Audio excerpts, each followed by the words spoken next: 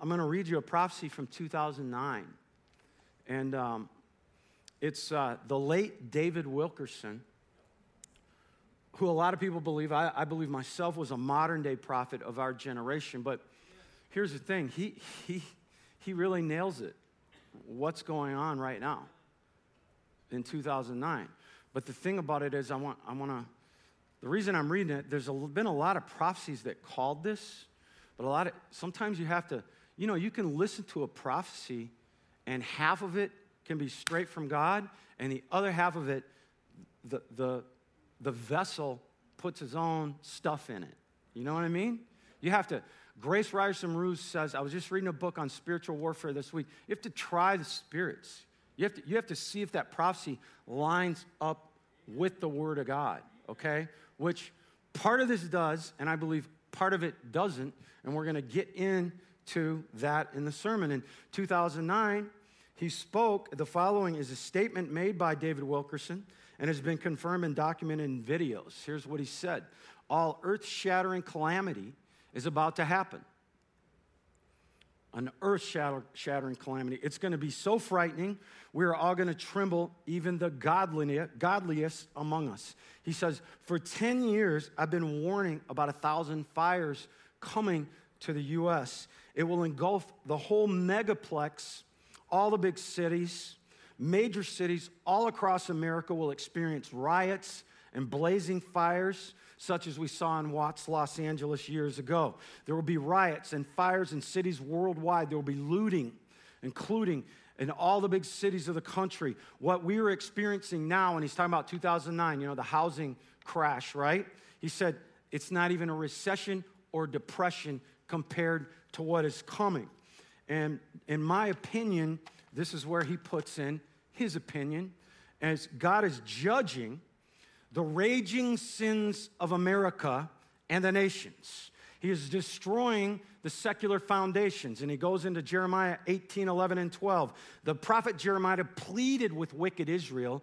God is fashioning a calamity against you and devising a plan against you. Oh, turn back each of you from your evil way. Reform your ways and deeds.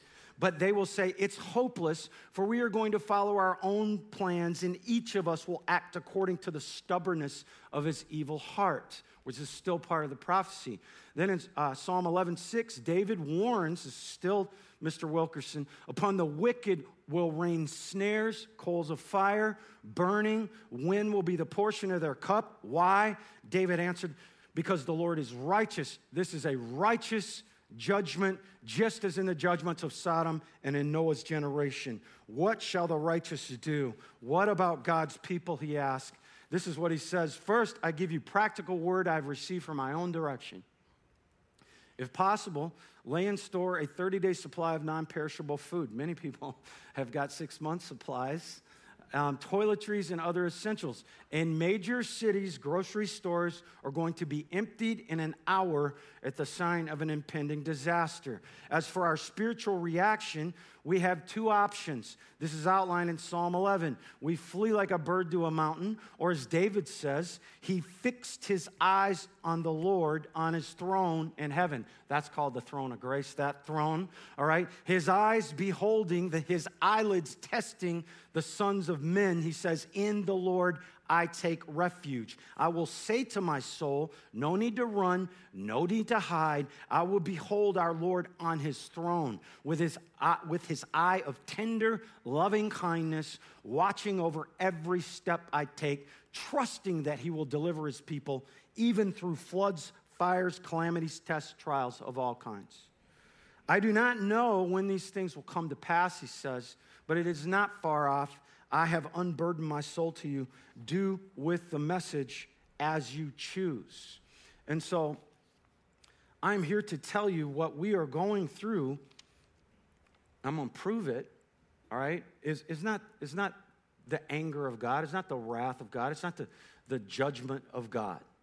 It is not. And while this prophecy, among many others, called this, I just want to, you remember the chapter in Isaiah 53, right? The detailed crucifixion of Jesus Christ. Hundreds of years before Jesus was even born. Just in detail, Isaiah 53. And then Isaiah 54 is the benefits, all right, of what we get from what he did in Isaiah 53. And so our first scripture is Isaiah 54:9 in the King James. For this is as the waters of Noah unto me. It's the same, you know. Remember how he swore and they did a rainbow that I'll never flood the earth again? That's what he's saying. I swore that. For as I've sworn that the waters of Noah should no more go over the earth, you don't have to worry about Hollywood and their movies and asteroids hitting the earth and the ocean. You know, that's not going to happen. He swore it, okay? But I have sworn that I would not be wroth with thee and I would not rebuke you. Rebuke does not mean correct here, and we're going to get into that. He does correct. I'm going to explain how he corrects. But the thing about this chapter in Isaiah 54 is there's a catchphrase. There's something that's got to happen with you for you to, I mean, if you read this chapter, there are just unbelievable benefits. Benefits for your children. Benefits for your life. Coming right after the crucifixion of Jesus in Isaiah 53, I want to take you to Isaiah 54, 14 and 15. In righteousness you shall be established. This is not your own works. This is not what you do. All right? A lot of people call Isaiah from chapter 40 on a New Testament prophet. Some people think two different people wrote the book because it changes so drastically starting with Isaiah 40. And so, in righteousness you shall be established. This is not Old Testament righteousness. This is New Testament righteousness. This is the righteousness of God, which is a gift Jesus gave you. He was sinless. He was perfectly righteous. And he turned around and he gave it to you. And God will never take that gift back. It's something you can't lose. Romans 5:17, those who receive an abundance of grace and the gift of righteousness are the Christians that reign as kings and queens in life.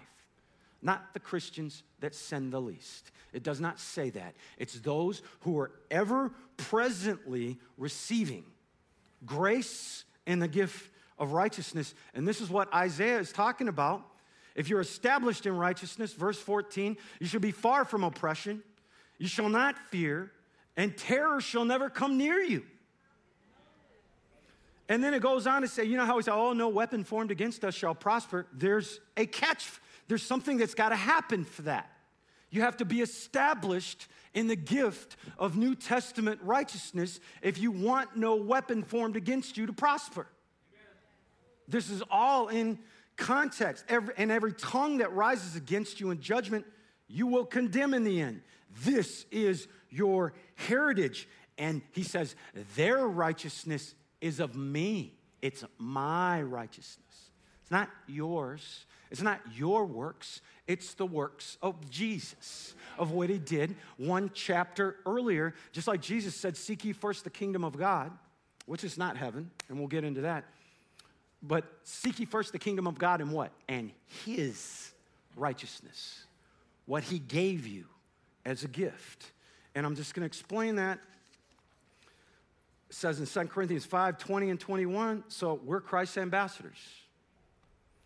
God making his appeal as it were through us, we are as Christ's personal representatives. We beg you for his sake to lay hold of the divine favor now offered to you and be reconciled to God. Well, what is that? How do you lay hold of that? Next verse. For our sake, he made Christ virtually to be no sin who knew no sin, so that in him and through him, in other words, when you ask him into your heart, all right, you might become. When you ask him into your heart, you automatically become and receive endued with. He views you as being in, and you are an example, no matter what you did last night, of the righteousness of God. What is that? It says it in the Greek. What you ought to be, not what you are, not what you are. I'm going to leave the service and eat a large pizza. It's already ordered. A whole pizza, all by myself. You know what? Technically, it's gluttony. Worry. Do you know worry is a sin? It's a form of fear. But see, through the righteousness, through the gift of righteousness, God views you through the eyes of Jesus. What he hands you. Jesus never sinned, right? And this is something this is not the same as Old Testament righteousness. E.W. Kenyon said, New Testament righteousness is defined as the ability to stand before God without any guilt or inferiority. You never have to feel inferior when you go to God. No matter what your works were. You don't have to feel inferior. And so, what we ought to be, approved and acceptable in right relationship with him. By the things we've done? No, by his goodness, is what verse 21 says. God wanted you to believe the fact that he will not be wrath, he will not be angry with you, and he will not rebuke you. He wanted you to believe it so bad that he swore an oath. He swore an oath. He swore because he wants you to believe what he's saying here. God does not swear. God does not need to swear. If I promised you that I was going to give you $20,000 and I'm going to send it, I'm going to have it delivered to your house, and you kind of look at me, right? And then I have to say, I swear I'm going to do it. I swear I'm going to do it. And why do I need to swear? Because human beings lie, but God doesn't need to swear. Because God does not lie. God cannot lie. God cannot cheat, and God cannot lie. When you see God swearing in Isaiah 54:9, it's a double-clad iron guarantee that that's what he says will happen. So we're in Isaiah 54 after what Jesus did on the cross was listed in detail in Isaiah 53. Most scholars believe that Isaiah 54 is the fruits of what we are supposed to receive. You should go home and read that. That's how we're supposed to be walking if you will believe it through the perfect work of Jesus on the cross. Am I yelling? Am I yelling online? So we have God swearing in Isaiah 54 that he would never be angry with you. He would never rebuke you. And we have after the death of his son, God is making a promise, swearing to never, never be angry with you. Wouldn't you say knowing that God will never be angry with you? I can even argue right now, under what Jesus did on the cross, receiving that New Testament righteousness, he's not even displeased with you. Why would it say you're complete in him? Present tense, New Testament. You are complete right here in him as you're sitting there. We're talking about believing the right thing about God, and the world is still the same, but you being transformed. It makes it easier to love him, to have a close relationship with him when you know he's not angry at you, when he's not putting judgment on you, when he's not going to hurt you. He put it all on Jesus. Everything we were supposed to get, it gives you more confidence in his promises. So we have God swearing never to be angry with us because of the finished work of Jesus. You know, I can't swear to my kids that I'll never be angry with them. I can't, he uses a relationship as our father as examples a lot of times. I could never swear to my kids, even at 4 and 5 years old, I'll never be angry with you. That's impossible. I love them deeply. I love them with a passion, but I could never guarantee that for them. You know, I heard a guy with about 20,000 people in his church, been in the ministry about 50 years, bringing a passage out of Ephesians. It was an Assemblies of God church, and those are great, great churches. Many of those churches have done great things. And he was saying for some certain sins, the wrath of God comes on the children of disobedience. That's what he said. Okay, if you don't have what I'm talking about settled in your heart, if you think God is displeased with you, if you think God is angry with you, if you think God's going to judge you, if you think God puts things on you, right? Then you will spin your wheels in the world of Christianity. Because you'll always be wondering, should I even pray for that? Because I don't know if it's coming from him. What if he's putting this on me? You know what I'm saying? Well, what's the need for a devil? If he's going to have his foot on your neck, why do we even need a devil? If he's going to judge you, if he's going to come at you, you know, that umbrella of protection thing drives me batty. And there's some major preachers preach this. Oh, Jim, you go home, you eat that large pizza, he's got an umbrella protection. But the minute you commit that sin of gluttony, the minute you drive 39 in a 35, yeah, not obeying the laws of the land is a sin. The minute you worry, the minute you fear, comes off. Really? That's no different than the law. That's no different than the old covenant. What's the difference? And so, if you don't have it settled in your heart, you're going to be very, very susceptible to the enemy. He'll make you think God is against you when God is for you. God said he'd never be angry with us and he'd never rebuke us, and that does not mean correct. God swore because of our human weaknesses. And some people will tell me, I believe your passage, Jim, in Isaiah 54:9, but there are a few things that a believer will do that will make God angry with him. You know that passage in Ephesians that I talked about, the God's wrath comes on the children of disobedience for certain sins. Well, first of all, God is not the father of disobedience. Do you get what I'm saying? If he's going to call us the children of disobedience, then who's our father? You're calling God disobedience. You're calling God the father of disobedience. We're not children of disobedience. We're children of God. That verse is referring to the people of the world who do not have Jesus in their hearts. There's a guy that came up to me one time last summer after a service, and I felt like he was kind of trying to trip me up. And so 1 Corinthians 6:9 through 11. We could spend like a 4-week series on all these scriptures. Hebrews 6, Hebrews 10, Hebrews 12, Galatians 5, where people just pick a scripture and say, bad things are coming. Totally out of context, just like this. Know ye not that the unrighteous shall not inherit the kingdom of God? First of all, the kingdom of God is not heaven. I'm going to prove it. Be not deceived, neither fornicators, idolaters, adulterers, nor effeminate, nor abusers of themselves with mankind, nor thieves, covetous. Remember, covetousness was what tripped Paul up in Romans 7. Okay?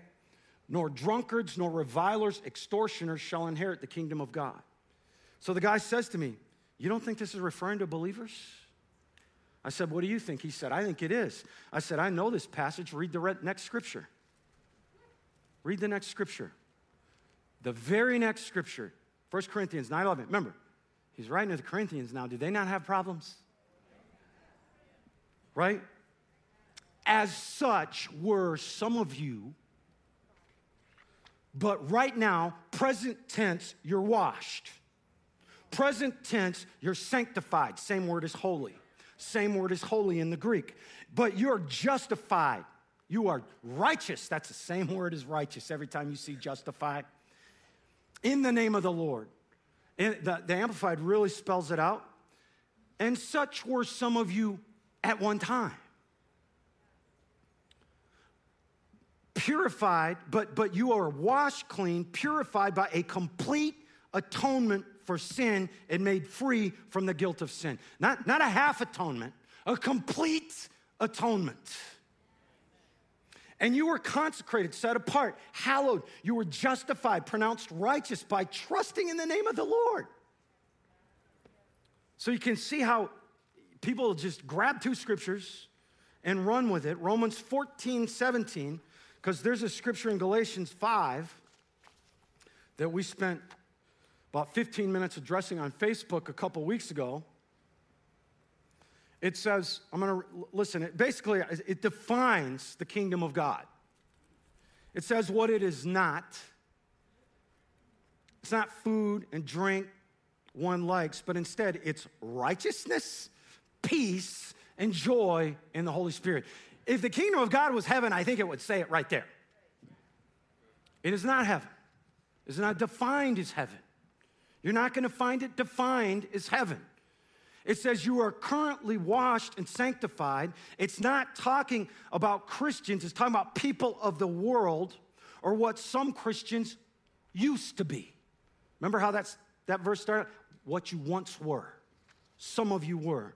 God has made a way for us to come under a new covenant, and there is no anger, no judgment, and no condemnation. I mean, you've got people taking all kinds of verses in Hebrews and Galatians out of context, taking those scriptures out of context, and it just looks like God's confused.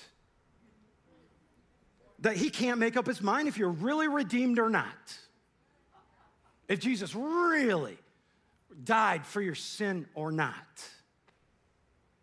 If anyone ever gives you an impression that God can be angry with you or is going to judge you or going to hurt you in any way, and you're a believer, you've got to throw it out. I'm not saying you can't hear that guy, but what Brother Hagin used to say, eat the hay and spit out the sticks. Proverbs 19:12, the king's wrath is as terrifying as the roaring of a lion. But the king's favor is as refreshing as dew upon the grass. You learn in any Bible school, whether if it's Charis or Rhema or seminary, that the Bible interprets the Bible. Well, let's go to a really common scripture, 1 Peter 5:8. Be sober, be vigilant, because your adversary, the devil, as a roaring lion, walketh about seeking whom he may devour. We're talking about the Bible interpreting the Bible. You ask the average person, what's the definition of a roaring lion? They say the devil roars to put fear in you. Proverbs 19:12. The king's wrath is as terrifying as the roaring of a lion.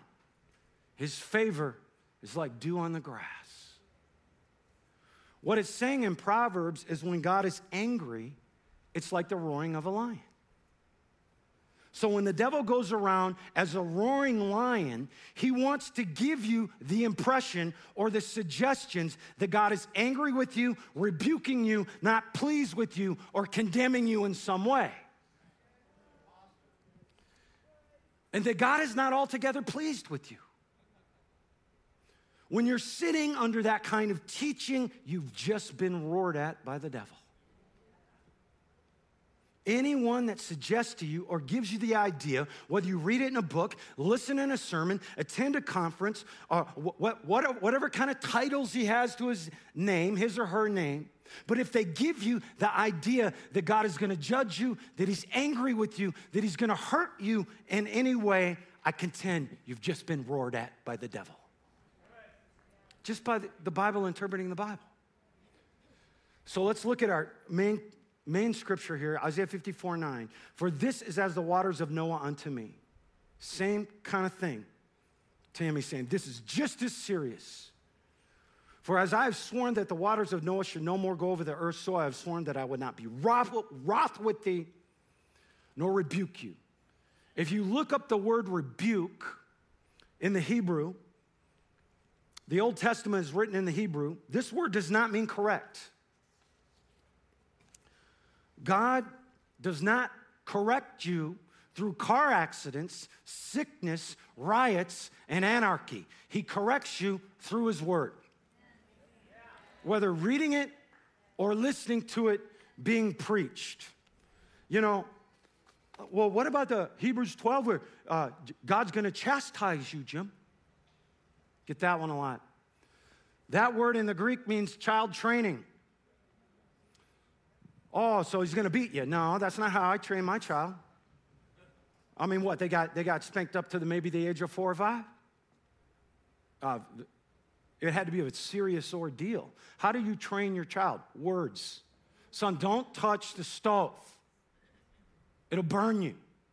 Are you going to take his hand and put it on the stove to show him? Don't go out in the busy street.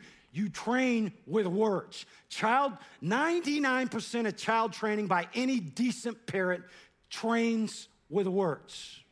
And if God is calling himself such a great father in heaven, and he's gonna turn around and hurt his children, well, the world puts fathers in jail for that. How do you compare? So he corrects you through his word. Let me give you an example. Sometimes when the word comes forth, it can be painful. I remember the first time I heard John Bevere bait Satan, where if you're offended, you've taken a bait from the devil. It's bait, that word offense. And I remember I left church, it was painful, realizing how many people I had to go to and fix things. You know what I mean? And trying to straighten that out with people, because I had aught in my heart, was not an easy thing. You know? That was correction from the pulpit. I remember two of our top young pastors in the ministry, in my opinion, right now, I've worked with them for 5 or 6 years. And I was thinking back to how many times I've actually corrected them. And maybe it was a little painful, some of those conversations, especially when they were 19 or 20. Especially early on, it was a hard conversation. But you know what? I look at what they are now, and they receive that correction. The leaders they are now, even right now during this sermon, some people are getting corrections in their beliefs. Once you know the truth, it can set you free, but guess what? You have to know it. Doesn't mean just hear it, you have to know it. The word rebuke in Isaiah 54:9 is the same Hebrew word used in the Red Sea situation. The Bible says in Psalms, God rebuked the Red Sea and it dried up. I want to look at that word rebuke in Psalms. To corrupt. It doesn't say correct. It doesn't say he's not gonna correct you. It says to corrupt or scold. You wanna go real in detail? Corrupt means to debase. Scold means to speak out of anger. Another word in the Strong's was reprove, means to censor or reprimand. He'll never do any of that to you. He'll never censor you, reprimand you, debase you, or speak out of anger to you. Is what that means. In Zechariah, the Lord said, I rebuke you to Satan. That's what he's talking about right there. He chided him. He spoke out of anger to him. He reproved him. He debased him. He reprimanded him. The word rebuke in Isaiah 54:9 does not mean rebuke, but to chide or corrupt, because the Lord will correct us with his word. Right believing eventually produces right results. You know how many Christians I know that have perished thinking God made them sick, or even just thinking, I'm not gonna get my healing because he's not pleased with me. The Bible says you perish from a lack of knowledge. And that's why they perished, because they didn't know. They didn't know. Isaiah 54:10, right after 54:9, right after he swears not to be angry with you or rebuke you.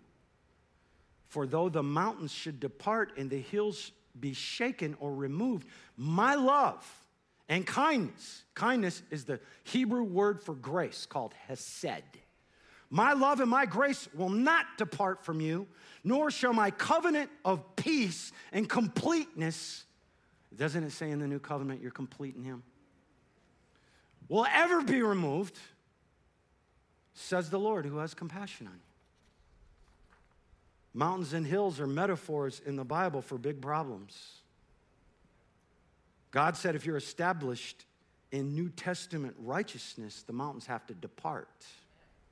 Jesus said, speak to your mountain to be thrown into the sea. Throw it out.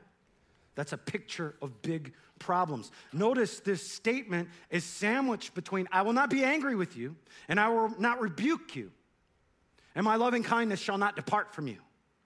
He says his covenant of shalom, peace, will not be removed. Well, that's not the law. That's not the old covenant. God calls the law a yoke of iron.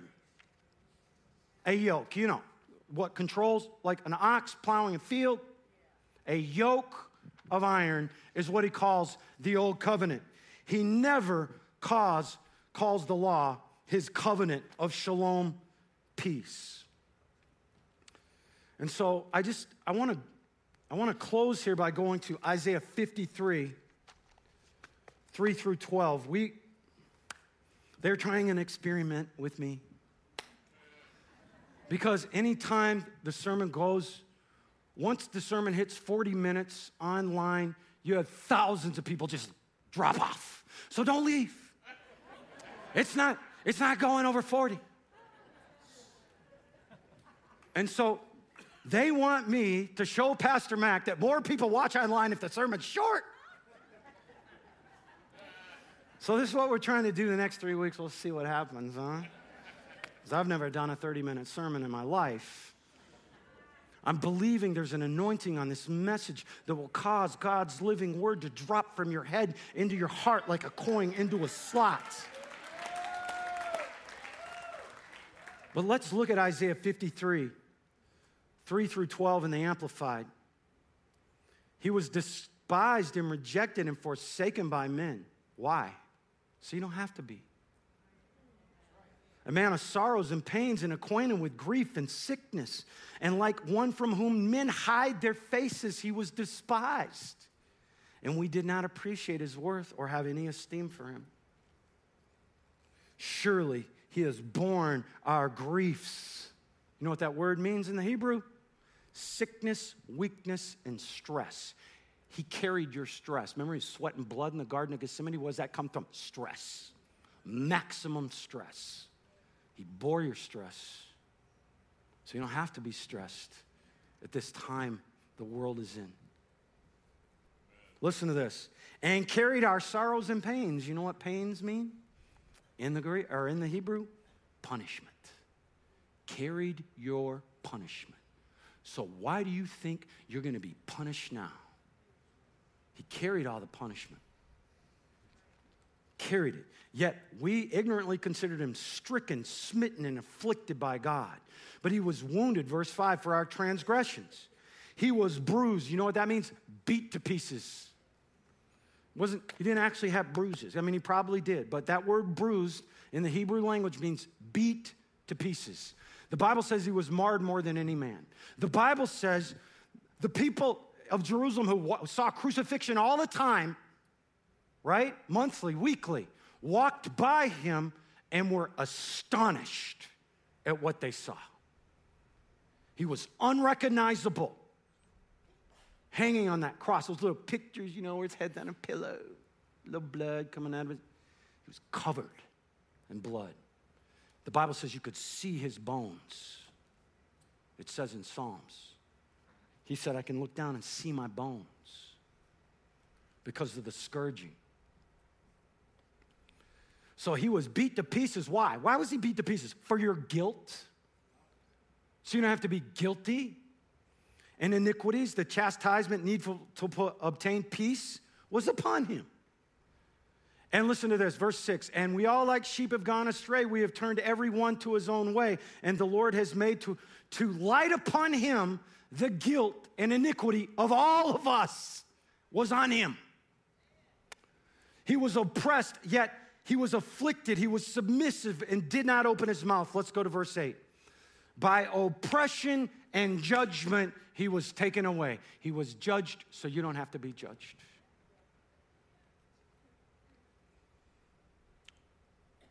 Who among them considered that he was cut off out of the land of the living, stricken to death for the transgression, our transgressions of my people, to whom the stroke was due? What's due to us, he took. He died and took the stroke. So we don't have to get the stroke.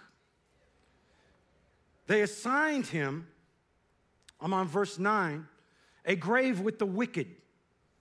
Let's go to verse 10. Yet it was the will of the Lord to beat him to pieces. He has put him to grief. He made him sick in every way there is possible. When you and he make his life an offering for sin, and he is risen from the dead in time to come, he shall see his spiritual offspring. He's going to see you. He shall prolong his days, and the will and the pleasure of the Lord shall prosper in his hand. Verse 11, he shall see the fruit of the travail of his soul and be satisfied by his knowledge of himself, which he possesses and imparts to others. Shall my uncompromisingly righteous one, my servant, that's Jesus. What does he do? He justifies many, that's us. And make many righteous, upright, and right standing with God, for he shall bear their iniquities. Now listen to this. And their guilt. You know what that means in the Hebrew? With their consequences. We don't believe that, do we? I would say consequences, when you sin, he doesn't protect you anymore. The 50 times a day we sin, I had someone tell me, I sin twice, maybe once or twice a day. That's what I got it down to after many, many years. Really? You drive 35 in a 35? The Bible says under the law, you have to obey the laws of the land. Worry and fear is a sin. It says it in Revelation. Anything not done out of faith, that says in Romans, is a sin. So this thing, it's not just off when I go home and eat my large pizza. It's off all the time. And that's all you're worried about. Am I protected? You have no confidence. Let's look at verse 12. Listen to this. I'm going to pick up down in the verse. Because he poured out his life unto death, he let himself be regarded as a criminal and be numbered with the transgressors. Yet he bore and took away the sin of many. Took away your sin. You know, he was numbered with the transgressors. I can tell you, if you go to jail, I know from personal experience, I did not go last week, last month, or last year. But when I went to jail, you get a number. You have to check in. There is a line.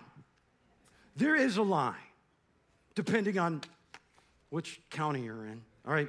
But what I'm saying is, hell is the same way. He was numbered with the transgressors. There is 250,000 people die a day on this earth, and there's a line. And he stood in that line down there and got numbered and went straight into hell. For us. I mean, Hebrews 8:12. Can we look at this? Then God must really be confused if he's going to be angry, if he's going to judge us, if he's going to hurt us in any way, because this is the second time he says this. He says it also in Hebrews 10. This is Hebrews 8:12. It's the end of the new covenant. There is a new covenant that is listed in Hebrews 8 and Hebrews 12. And it says, I will be merciful and gracious toward your sins, and I will remember your deeds of unrighteousness no more. How's he going to be mad at you if he can't remember what you did yesterday because he sees you through the eyes of Jesus? Hebrews 10:17, quickly. He goes on to say again, he says it again. After he listed the new covenant again, their sins and their law breaking, I remember no more. And then he goes on in the next verse, you know what? This is deep. This is deep.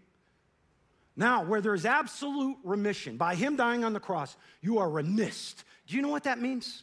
It means that you not only have forgiveness, but cancellation for the penalty. And like, can we just go, we're going to close it right here by going to verse 22. This is why you can come forward and draw near with a true, honest, and sincere heart and just talk to him. You don't have to run away after you make a mistake. With absolute conviction engendered by faith, just because you believe, having your hearts sprinkled and purified. Sprinkled and purified. Is that it? I think there was something about a conscience on that. From a guilty, evil conscience, it actually calls a guilty conscience evil. Because if you're guilty for something you did, then you don't think what he did for you in Isaiah 53 is enough. And it zaps your faith.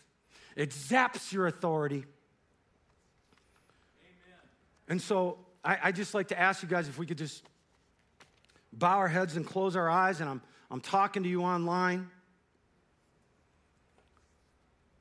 I just want to make sure that everyone in here has the gift of righteousness, has the ability to receive grace, which is undeserved favor and the power of God on a daily basis, can have a relationship where you talk to him all day. And so I'm just asking, if you've never asked Jesus into your heart to be your Savior, or be your Lord, or you feel like you need to do it now, would you raise your hand now? You know, if you're looking all around, somebody's not going to raise their hand. Can we just bow our heads for like 15 seconds? I see that hand there. Thank you. Are there any other hands? And online, let us know. I know it takes time because there's a minute delay. Let us know online. If you want to take Jesus into your heart to be your Savior and be your Lord. Is there anyone else in here? I see the hand in the back, a second hand. Thank you, Lord. Second hand in the sanctuary. 2, 3 hands online. We have 3 hands online. Thank you, Lord. 3 hands in the sanctuary. Thank you, Lord. Thank you, Lord. And I'm just asking if you could just please repeat this prayer after me, because it's real simple. All you have to do to spend eternity with God is believe that he died and rose again. That's all you have to do. It says it over and over in the New Testament. So just repeat after me. Please repeat after me. Online also. Dear God in heaven, we believe Jesus is your Son. We believe he died for our sins on the cross and was raised from the dead 3 days later. We ask you, Jesus, to come into our hearts, to be our Savior, and be our Lord. Thank you for saving us now.